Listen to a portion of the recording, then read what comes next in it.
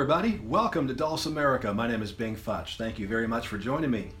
The new year is full of promise, beauty, and surprises, as well as lots and lots of the same old, same old. Practice your fundamentals every single day so they become part of your toolkit that you can pull from. And today we're going to talk about relative keys, relative minors, relative majors. You probably heard the term before. What exactly does it mean?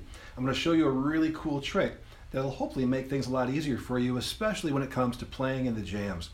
So let's go ahead and put this up on the screen. I've got some major and minor scales here. We'll start off with the D major scale. All of these scales are going to be played across the string, so we'll be going from the bass string to the middle string, playing the exact same frets. So let's go ahead and start actually with G major. The G major scale has 1 sharp, F sharp, and we're going to go ahead and start on the 3rd fret here. We're going to play 3, 4, 5, 6, 3, 4, 5, 6. 1, 2, 3, 4.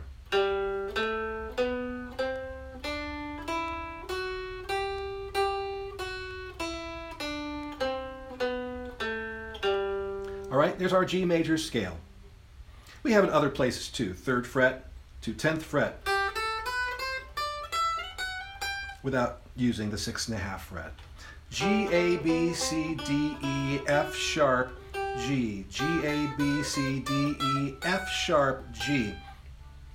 So as we name these notes as we play the scales, it's a great way of helping us to memorize where everything is located on the fretboard. Let's go ahead and look at the D major scale. We'll get to the minors in a second. D major on the bass string, open 1, 2, 3. Same thing on the middle string, open 1, 2, 3.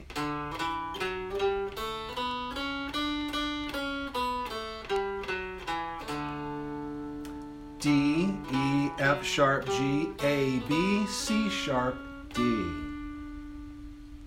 And of course, going up the melody string, D, E, F sharp, G, A, B, C sharp, D on the bass string as well. D, E, F sharp, G, A, B, C sharp, and D. All right. Then we've got A major. It's going to start from the 4th fret.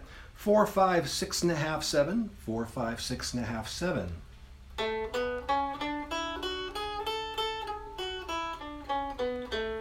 A, B, C sharp, D, E, F sharp, G sharp, A.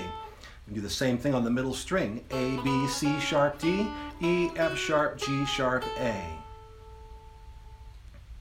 The cool thing about that is that I just named every single note in the first 7 frets. Boom. Except for the 1.5 fret, because we didn't use that in the scale. F natural on the bass and melody string, C natural on the middle string. Now I've named every single note in that first 7 fret range. Just using those 3 scales. It's kind of cool. And it's a great tool for memorization, as I mentioned before. Now, what's this relative stuff? And what's the minor scale thing all about? Well, minor scales have a different pattern than major scales, and so they sound different, just like major chords and minor chords sound different. Major chords sound up and happy. Let's do it this way. Let's do an A major. Up and happy. Now A minor. Minor chords are sad and serious. Hear that difference there?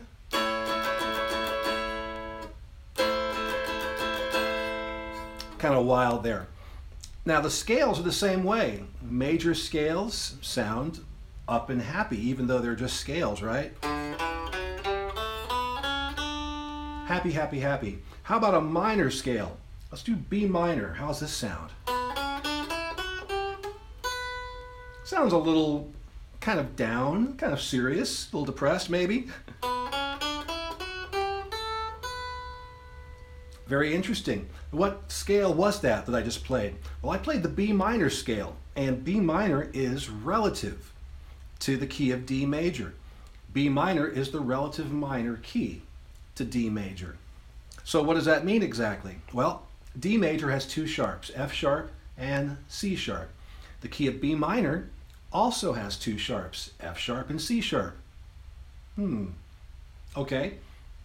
So let's do this. The D major scale starts with D and goes D, E, F sharp, G, A, B, C sharp, and then D. The B minor scale goes B, C sharp, D, E, F sharp, G, A, B. Those are the notes of the D major scale, just played in a different order.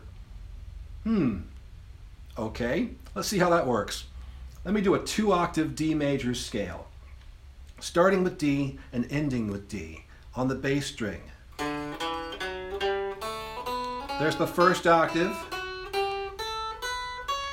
and then there's the second octave. Okay, that's 2 octaves, 16 notes altogether. Now we'll do this. I'm going to stop at the 6th note. 1, 2, 3, 4, 5, 6.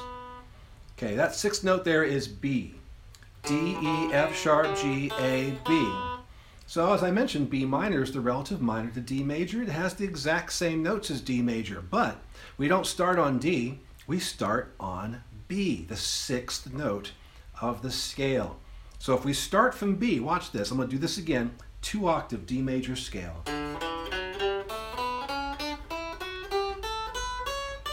Now you at home have got video, and you can stop, pause, go back, rewind, and watch what I did with my fingers. Make sure I'm not cheating. Now I'm going to start from the 6th note again.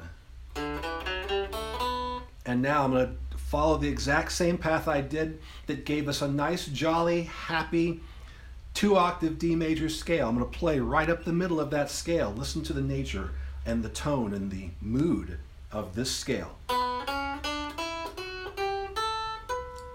Was that hiding in the middle of all that joy and happiness of the D major scale? It certainly was. The exact same 7 notes that sounded sort of downtrodden and unhappy are smack dab in the middle of happiness. So why? Why do our ears sense that it's now minor and not major? It has everything to do with the 3rd note of the scale and what we do with it. See, in the case of the D major scale or a D major chord, the middle of the chord is F sharp. So if we play D, F sharp, and A, we get a D major chord. But if we take that F sharp down to F natural instead, now we have D, F natural, A, and that's D minor. The difference between a major chord and a minor chord is that that middle note, the 3rd note of the scale, is either flattened or it's left alone. So it's that 3rd note. If that 3rd note is flattened, then we know we've got a minor chord. When we've got a minor scale, the 3rd note of the scale is flattened. So that's what our ear is hearing. When our ear kind of slips past that half step down, it lets us know, aye, we're in minor territory, lads and laddies, right? So that's what's going on. We're hearing the presence of the minor 3rd, both in the scale and also in the chord itself. So that's what's going on, and let's take a look at our minor scales now, starting with E minor. So let's think back to the G major scale. G, A, B, C, D, E. The 6th note is E. So if we just start with E and go from E to the octave E and go E, F sharp, G, A, B, C, D, E, you have an E minor scale. But if we start from G instead, G, A, B, C, D, E, F sharp, now you have the G major scale. So from G major, E minor is the relative minor, and it is on the 6th note that we begin. Let's go ahead and play that. E minor scale, measures 3 and 4. 1, 2, 3, 4.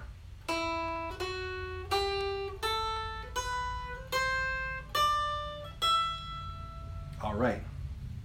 Now we go to our D major scale. We've already played that. Now let's go ahead and play B minor like I just did from 7 and 8. Here we go.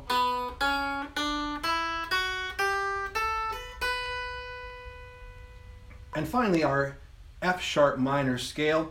So we have A, B, C sharp, D, E, F sharp. F sharp is the 6th note. So starting from F sharp and going to the octave will give us a F sharp minor scale. Starting on 5 here.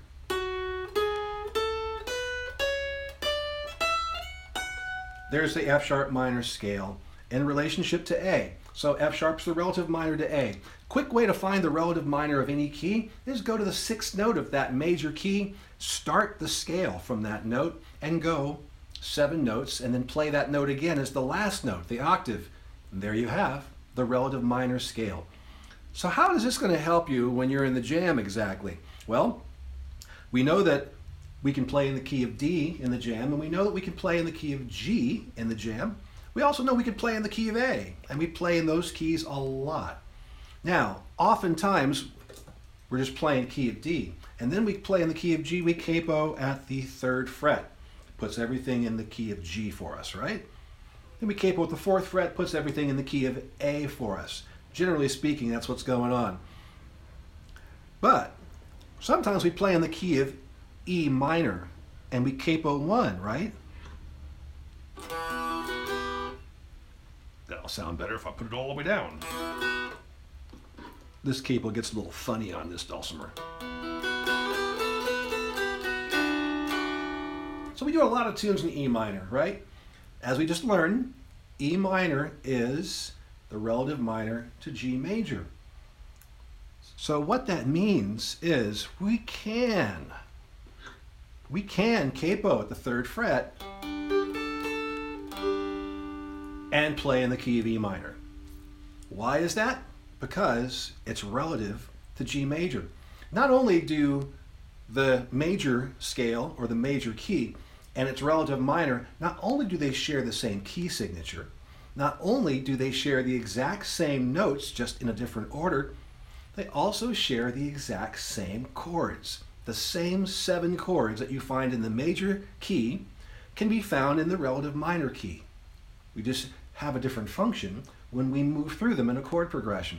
So that indeed means that as long as you're aware of what those chords are and things of that nature, that you can go ahead and pick and choose out of your capo 3G to still play in the key of E minor. In fact, you can play in E minor very easily just like that. So you can lead off from that as your first chord and then work through the other chords in the key.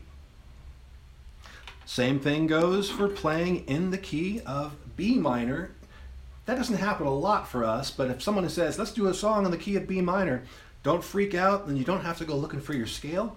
Just work from the home key of D major, and it's a lot easier to do that way, basically, than try and configure where's my B minor scale and all that. Just find your D major scale, go to the 6th note, and start from there. Learn those patterns, and they will help you out quite a bit.